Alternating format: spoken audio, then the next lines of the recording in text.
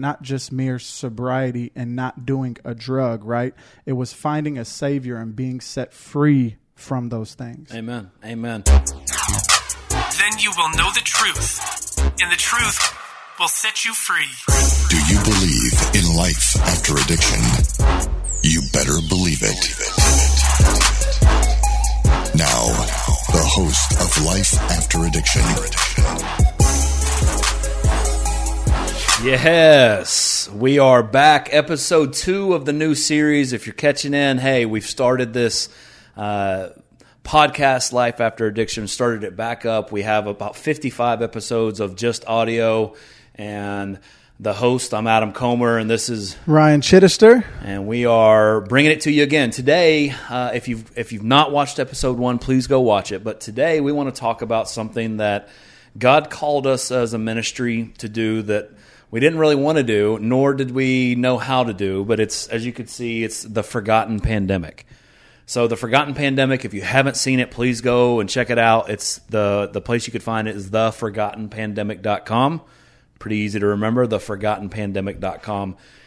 And we believe the reason that God called us to that is kind of just in the title. We see just overdose deaths. If you just look at last year in 2020, it rose 30%. There's 93,000 people died of drug overdose deaths in this country. And we feel like this is something that's forgotten. And I honestly think that those numbers are low. And that doesn't even include alcohol-related deaths. And so God called us to do this. It was an interesting time, Ryan. If you remember, it was early 2020 when we felt this call, and early 2020 was also an interesting year because a pandy-wandy hit. Yeah. So for me, absolutely, when Adam, spoke to us as a staff and felt that God was leading us and calling us in this direction for a documentary, it really resonated with me on a level as far as I remember what it was like and the hopelessness that I felt for so many years after being told that basically I'm stuck and trapped. There wasn't many resources that spoke of freedom in Christ that I could find, whether it be on YouTube, the internet, anywhere, Amazon, whatever it may be. And so that's something that really spoke to me as well. And proclaiming that there is absolute freedom, not sobriety, right? Freedom from addiction. Sobriety for me was chasing after this thing that was found in self, right? My own strength, my own peace, my own courage, whatever it may be. But in Christ, right? So freedom in Christ comes with a Savior. Freedom in Christ comes with forgiveness. It comes with sanctification. Yeah. It comes with the power of God, right? That's what I was searching for, not just mere sobriety and not doing a drug, right? It was finding a Savior and being set free from those things. Amen. Amen. And those are all awesome and truths that I think the people can resonate with, the church can resonate with. But I don't know how you're showing your face here on episode 2 after that embarrassment of eating that hot gummy bear. You did not handle that well. And so that's a little embarrassing. But you mentioned sobriety and freedom, and I always think that there's a difference, and these aren't Webster's definitions. Right. But sobriety, when I hear that, I think of I'm not doing something because of the consequences. I'm not going to do that. I'm not going to do this drug. I'm not going to have this drink because I know that if I do, I'm going to go to jail. I'm going to have family issues. I'm going to have legal issues. I'm going to have work issues. Freedom, the difference to me, freedom is I no longer want to do those things. Absolutely. It's not that I can't. It's I don't want to do those things. And so really God put this on our heart to make this documentary. And I think honestly it was to embolden the church, because you've heard us say it on the earlier episode. If you haven't, you're going to hear us say this a lot. We really believe that from the rooms of recovery comes the revival of a nation. And so we felt this calling to make this documentary to embolden the church, to tell them that addiction's not a surprise to God. And if you recall, a pandemic hit, it was crazy, but also in that season, man, documentaries blew up. You had The Tiger King. Yeah. You had The Last Dance with Michael Jordan. You had The Social Dilemma. And it's just documentaries really started becoming so intriguing in this country. Maybe they always have been, but it seemed like there was all this popularity. And so we made The Forgotten Pandemic. And you were in it. Yeah. What did you think of that? I mean, you get pretty personal. You tell about a day in your life that you'll never forget. You want to share that? Yeah. So 2017, I believe it was June, I overdosed on heroin in a friend's backyard.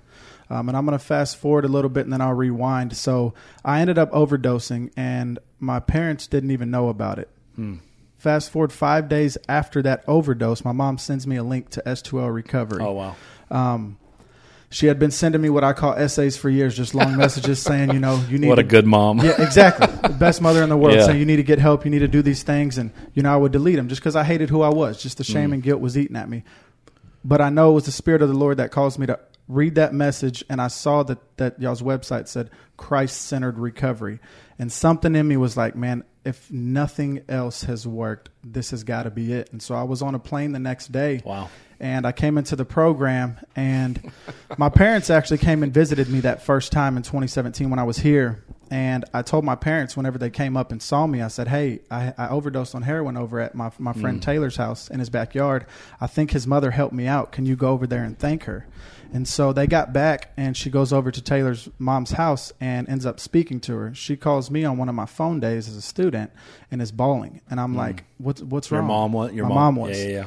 And so I said, what's wrong? And she said, Ryan, I just talked to Taylor's mom and she told me the story. I was like, okay, so what happened?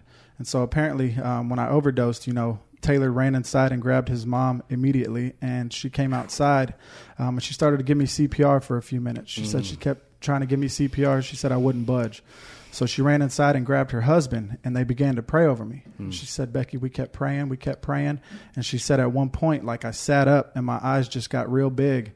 And Taylor's mom said, that was the devil in your son, Becky. And I told him he wasn't going to win. I went back out, ambulance came and got me. I went to one hospital. I was in bad shape, so they sent me to another one. I actually just got a bill for that. I think I was telling you a month ago. They finally sent it 4 years later, and it's just amazing how God works. I got a check from Williamson College for just over the amount that bill was for. Wow, and really? So, not only has He transformed my life and reconciled me back to God the Father, but just to see the intricate ways in which He works is so unique and profound. It just never ceases to amaze me. Yeah, he mentioned Williamson College, and that's actually an organization, Christian college, that's partnering with the ministry, with the program, really. Yeah. And they're offering a really nice scholarship for staff, for alumni, for family of the staff, and so for interns. And so that's what he's referring to. Ryan's in school, and I guess you overpaid on tuition. They sent you a check. But yeah, and so getting back to the documentary, it's going to have amazing stories like Ryan's, but it also has pastors. It also has musicians. Zach Williams is in it. Mark Hall is in it. And it's almost just this voice. And I'm starting to see I never wanted to make a film. I never knew how to make a film, and I very quickly understood that it's very hard to make a quality film. A lot of hours after, not even including just shooting it. Yeah. And driving to locations, setting up lights, and doing all this stuff to shoot a film. But the hours in editing and post-production and sound, and you're getting it scored. You're in a studio with violinists, and it is so much that if I knew how much work it was then, I probably would have been a little more resistant to the impression of, hey, make a film. I'm like, okay, well, maybe someone else, not S2L. But there's just this constant theme, and we're seeing the fruit now because it's been out. It came out August 31st officially, International Overdose Awareness Day. Yep. And just in the short month and a half, or whenever this comes to YouTube, I think it'd be about a month and a half. But even in this short time, man, there's been amazing feedback. There's been doors that open. We were able to get our Lost and Found curriculum on Right Now Media because we showed them the documentary and they saw it, and they see this as, hey, the church needs to know this. It's not a surprise to God. Why are we acting like it? Why are we sending our loved ones to secular places that teach things that's antithetical to the Word of God? Yeah. And so the documentary is really just a voice almost in the wilderness. And man, the feedback that we're getting is the church saying, yeah, that's right. This isn't something that we're unable. The church has always been the ones that marched into the storm and faced these issues, and we're just kind of hearing, which is amazing. I had no idea. None of us had any idea exactly what God was going to do with it, but it's almost like this battle cry for the church, not against anyone, but against this forgotten pandemic. Yeah. Yeah, and I think, I can't speak for all churches, but there are some churches that I've been to, they almost don't know how to deal with addiction recovery. That's right. It's one of those tough things that I don't want to say unless you've experienced, you don't really have insight as to what it looks like and why that stronghold is so, clings to you so tightly. But yeah, it's absolutely, it affects, if you don't know somebody in your immediate family, you know somebody that knows somebody. And so it plagues and affects our society and world more so than, we often discuss. Yeah. And us being on the front lines of it, we get the blessing of seeing transformation. Like right in front of our eyes. And I've had many, alumni reach out to me and just talk about their time at the lodge whenever they would watch that pandemic that resonated with them. Man, that hill is so special. I know that intimacy in my relationship with Christ is possible because of that season, the enemy can often cloud that and make us feel unworthy whenever we're coming out of addiction. And so I used to do that as well. I would think back to that time as a student, and that closeness that you feel with the Lord is just unparalleled to anything. And once you've experienced that, for me, the enemy could no longer again convince me that I was ever stuck or trapped. Never again. Nope. I've seen too much. I've felt the presence of the Lord, and I know freedom is possible because his word tells me. So that lie of I'm stuck or trapped, that would never work again. You repent, you turn from your sin, and you ask the Lord for forgiveness, and you continue to walk forward. That's right. And I mean, it's almost this, like I said, a battle cry, but there's even politicians that's in the film. There's a mayor of Knox County. He's in it, Glenn Jacobs, and he's actually under some hot water right now, or some attention right now, because he's rejecting the mandate, the federal mandate for 100 employees or more have to vaccinate their staff, and he's like rejecting that. They have over 100 people on staff for the city of Knoxville, the county of Knoxville, and so he's like, so he's kind of under flame for that. But in the documentary, he says the government can't fix this. He says the church can. Powerful. Way more equipped. The church is way more equipped because it is a spiritual issue, and so if it's a spiritual issue, which it is, right? We would think addiction is a lot of things, and it does change things in your brain, and there's all these other things that we could talk about. But at the end of the day, it is idolatry. It is exchanging God's glory and his promises that he leaves in his word for cheap bootleg substitutes that always end shortly and badly for you. And so if it's a spiritual issue, the church should rise up because we have the most authority. And you did mention something a second ago. You're like, that they're a little people could be timid because they don't have experience with it and things like that. And I'll take it a step further, and I think kind of hit the nail on the head. I think strong believers, bold believers, are fearful to speak into this because the fear of someone dying. If I say the wrong thing, someone could die. Right? And that is true. I mean, I just gave you the data of 93,000 people, and there's way more alcohol deaths. That's a ton of deaths every year. That's true. But like I just said, they are dying. Right. When you don't talk, they are dying. Silence is deadly. Look at the numbers, and it's going like this. What about the church being bold? What about the church walking into this, proclaiming the freedom in Christ, as you just said in your story, whether they have experience or not. And it's not like they have to medically, we're not saying, I want to be clear, we're not saying that there's no place for the medical and the clinical community. We have all of those on our staff at S2L. We have doctors, nurse, clinicians. We believe in that. We believe that those are gifts from God, right? But like said in the documentary, all of those people, just like all of us on staff, we have a biblical worldview. So we know that guys, when they come in to see us, we know that they're intrinsically made in the image of God. They're made in the imago Dei, whether they're a believer or not. And so that means we're going to treat them with respect and dignity. So it doesn't mean that you take away medicine for a short time, or medical approaches, or nursing, or clinicians who've studied counseling and things like that. No, you add to those. You use those giftings of God But what it does mean is that you come in with boldness. Yeah. We don't back down from the Word. The Word tells us. The Word talks about drunkenness. Yeah. The Word talks about be alert, be sober-minded. So the authority that God's given, that is supreme. That's the absolute standard of truth. So why not the church speak into a spiritual issue? You know what I mean? Yeah, absolutely. For me, I think there's two aspects to that. At least I can speak personally. One, the addiction kind of prevented me or kept me from going to church, or so I felt. I didn't feel worthy of going to church itself. But then also, on the other hand, whenever you do go, it's like they almost don't know how to deal with someone who's actively in a current addiction. And that is a tough spot. Yeah, that's fair. Yeah. It is one of those tough things because you obviously want to, be a good shepherd of your congregation. And so it's one of those really tight ropes to walk. I think that's what's so profound here at our ministry. Yeah, that's a good point. Is the fact that we've been through it. I know it's a lie that the enemy was feeding me, but in our minds, you don't understand is what we say to everyone who tries to help us who hasn't been in our shoes. Now, I'm not saying that's the right outlook, but that's our perception of it.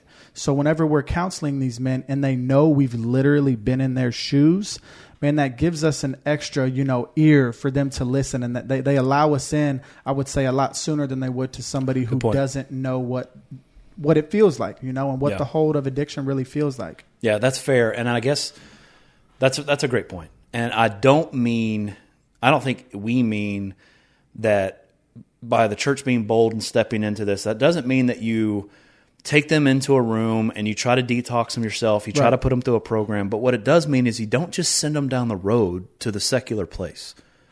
Because what they're hearing is antithetical to the Word of God. And what they're hearing when they come back to your church is going to be clashing. So what it means is that you partner with Christ-centered places. You send them. I mean, the body of Christ is meant for different things. It does mean that you engage. You step in there, you make it really hard for that person, that congregant, to stay in a life of addiction, and to make it really easy for them to walk into a place of recovery. For example, man, we have not just S2L, but we have a network of really good programs that are Christ-centered, that aren't going to tell the people that their identity is based in their addiction, or that they're always going to be this and they have to be this. They're going to come from a biblical worldview. That's right. And so the church can partner with these places and send them there. But when they return, you treat them just like the guy that confessed adultery. You treat them just like the guy that confessed porn addiction or whatever it is. They're not different. Now there's different things that are in, that you could see. Addiction, the consequences are more visible, right? Absolutely. And so there's that, and you should have boundaries up, but invite them in. Have small group, discipleship. Make disciples of all nations, and watch, man, from the rooms of recovery, the revival of a nation. I really believe that. Yeah, I really believe that as well. To the rooms of recovery, to the revival of a nation. We got Carl here in the studio as well, and that's something he gets fired up about, just hearing that, because it speaks to the depths of his soul. And I know it speaks to every man. If you're listening and you're an alumni or you've been through addiction yourself and you know the power of Christ, man, you feel compelled. You absolutely have, a responsibility to reach back, and proclaim that same freedom. And as Adam was just talking about, disciple others. Yeah. We are called to disciple others and let them know that freedom is absolutely possible. That's right. Both of us who have experienced, the depths of addiction and the hopelessness that comes with it, we stand here and we sit here today and proclaim, man, that has no hold in my life anymore, nor will it ever, right? And these are the truths and promises of God, and it's because of what Christ has done in me, and I boast in the things of Christ. It's nothing of Ryan. Yeah. But, man, I believe there is a position in Christ where you get to where you should absolutely feel that way. Mm. Yeah, and I mean, you mentioned Carl, and if you haven't seen episode 1 of the new series here, you can go back and Carl's the producer of the show. There's a small video and a picture of Carl you could see. We love Carl. What is one of your favorite Carl stories? Okay, so here we go. We're going to talk about the great flood of 2021. So this was a tragic day. Are you trying to get my blood pressure up? I really am. So here we go. This was a Catapult night. As most of you know, Catapult, if you're an alumni. If not, we do a personal service with just our ministry, but the families and outside community is welcome as well. Once a week on Thursdays, 7 p.m. Central on our S2L Studio YouTube channel, Catapult. Boom, is where you can find it. So it's at the Life Point Riverdale location in Murfreesboro, Tennessee. And so Carl goes up there. He does the sound and all that. So he was getting ready. One of the guys was rehearsing who was leading worship. And he also got put in charge of filling a tub for a baptism that was on the stage. And so Can I tell you this from my perspective? Yeah, please? Go ahead. Because you're telling it way too graciously. You're telling it like, things happen. Yeah. Right? Well, let me tell you from my perspective. For some reason, I don't know if I was speaking somewhere or whatever, I was out of town. And this church, as you mentioned, graciously has allowed us to do Catapult for 2 years there. 3 years there. 3 years there now. Every Thursday, they've given us the key, letting us use their equipment. But the filling up of the baptismal, it's a trough that has this like cool, they were hesitant to let us do that for a while because there's a lot that goes to it. Yeah. Well, we were approaching this 2-year mark, and Carl comes, a couple guys, hey, so-and-so wants to be baptized. Can we do it at Catapult? Let me ask, they've told me no in the past just because, and so we have other places. It's not like, and I've told them we had other places to baptize, but they are like, yeah, you guys have been responsible. You could use this. And so for the very first time, we're filling this up, and so you could take away the story from me. I just wanted to make sure the context was right. Yeah, so he's filling the tub, he's working the soundboard, making sure, the music's coming through okay, lights, whatever. And so the guy who's performing on stage, which is Josh, he's actually a former alumni of the program as well. Josh Epifanio Music, go check him out. He's like, Carl, my feet are wet. And Carl, from what he told me, I wasn't physically there, just sprints to the baptismal pool as quick as possible. And I can just picture the sheer panic that was going through his mind as this is happening. And then I just see our work thread being blown up with Catapults canceled and just everything else that ensued. So I get a call from Bruce. Hey, man, we got a flood in the sanctuary. I said, huh? He goes, yeah, the baptismal overflowed. And I was like, well, how does that happen? Well, he told me this. And so Carl and the guys, the hose just came out. It was like 30 seconds. We weren't paying attention for 30 seconds. Yeah. It had to have been 30 minutes. Yeah. Or it had to have been some minutes. He's shaking his head no, but luckily he's not on camera, and he doesn't get the last word. But it was so bad. Behind the stage was flooded. The carpet was squishy in front of the stage, and it's elevated like that much. And so it was like you walk and puddles are coming. And we had to like 4 a.m. or 5 a.m. have like a flood service come in, de-hum everything out, make sure no mold was growing. And it was the flood of 2021 that Ryan's talking about. That's his favorite story of Carl. And I won't go that way. I think my favorite story of Carl, I'll bring it back down. Yeah, we'll do good guy, bad guy. We'll good cop, bad cop. That's right. My favorite story of Carl, which isn't many, to be honest, and you heard his nickname in the first episode, as you know, is COVID Carl, a.k.a. Carl Krona, a.k.a. Carl Crone. That's right. No, I'll be real. One of my favorite stories of Carl, and this was somewhat recently, him and I always get to Catapult early, a few hours early to set up and put scripture in, and he's getting the media set up and stuff. And I don't know, I was having a rough day, having a rough go at it, frustrated. I think I was preaching, and maybe it was a heavy thing I was preaching, or I don't know what was going on. It was really heavy. And I go outside to go to my truck, and I just see Carl. I was like, man, Carl's late. And I was a little frustrated with that, right? Are you going to be late? I mean, I'm here doing this. Why aren't you here doing your thing? And so I walk out to get something out of my truck, and I look over, and just at the end of the parking lot towards the road, Carl's just praying over two people.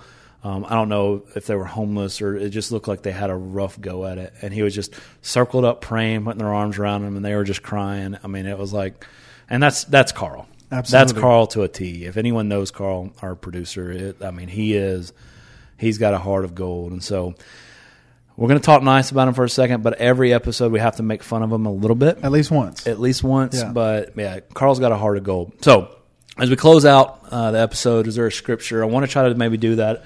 You do one episode, I do another, just what God's kind of teaching us. I don't think we got to it in the first episode. But just, is there a scripture that God's been laying on your heart? Talk about it for a little bit. So for me, it would probably be 1 John 1:9. And that tells us, if we confess our sins to him, he is faithful and just to forgive us of our sins. And not only that, but to cleanse us from all unrighteousness. And I remember, I think back to whenever I was at the lodge, and those feelings of inadequacy, feelings of unworthiness, feelings of, man, there's nothing about me righteous, but that posture of repentance and continuing to confess our sin to God, we repent from it, we turn from it, we ask for forgiveness, and we continue to walk in his truths. That's something that still resonates deeply with me to this day, because you see all throughout, even the book of Acts, when Paul and Peter are going out and proclaiming the gospel, man, a posture of repentance is essential to your alignment with God and continuing to walk in his will, and continuing to be steadfast and run the race with endurance. So that's something that's always on my heart, just a posture of repentance, continuing to confess our sin to him, because he is faithful and just to forgive us of our sin and cleanse us from all unrighteousness. Man, that's good. That's good.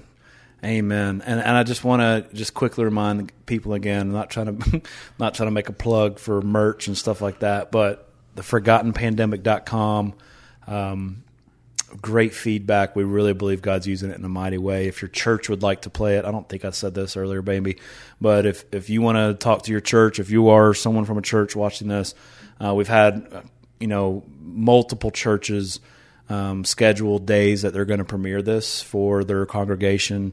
Some of them, it's more like they have a CR, Celebrate Recovery, one night, and they're going to show it's 40 minutes long. Contact us, info@spring2life.net. Also, the shirt that Ryan's wearing, we'll probably, if you've watched the first episode, you heard us talk about it. And there's also a picture coming on the screen right now of the male and a female version. All of these shirts are for sale. They go towards our scholarship fund that help people who can't afford to come into the program come into the program. To date, we've given more scholarship this year for men coming into the program than any year before. And I would imagine most places that do scholarship are probably the same, just because of addiction's rampant right now.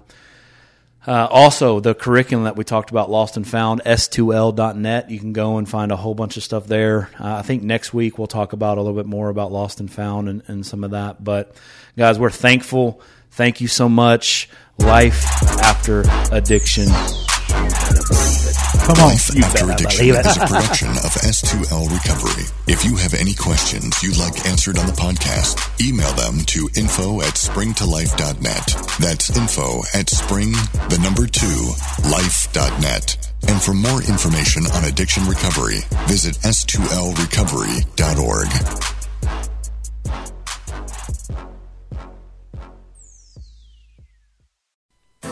Our world can feel chaotic and uncertain, but we don't have to live enslaved to fear. Christ has promised me and you his peace, and throughout Scripture has provided powerful tools and practical steps to help us experience greater freedom. I'm Jennifer Slattery, lead host of the Faith Over Fear podcast, inviting you to join me and my team as together we learn how to starve our fears and feed our faith. Subscribe at lifeaudio.com or wherever you access podcast content.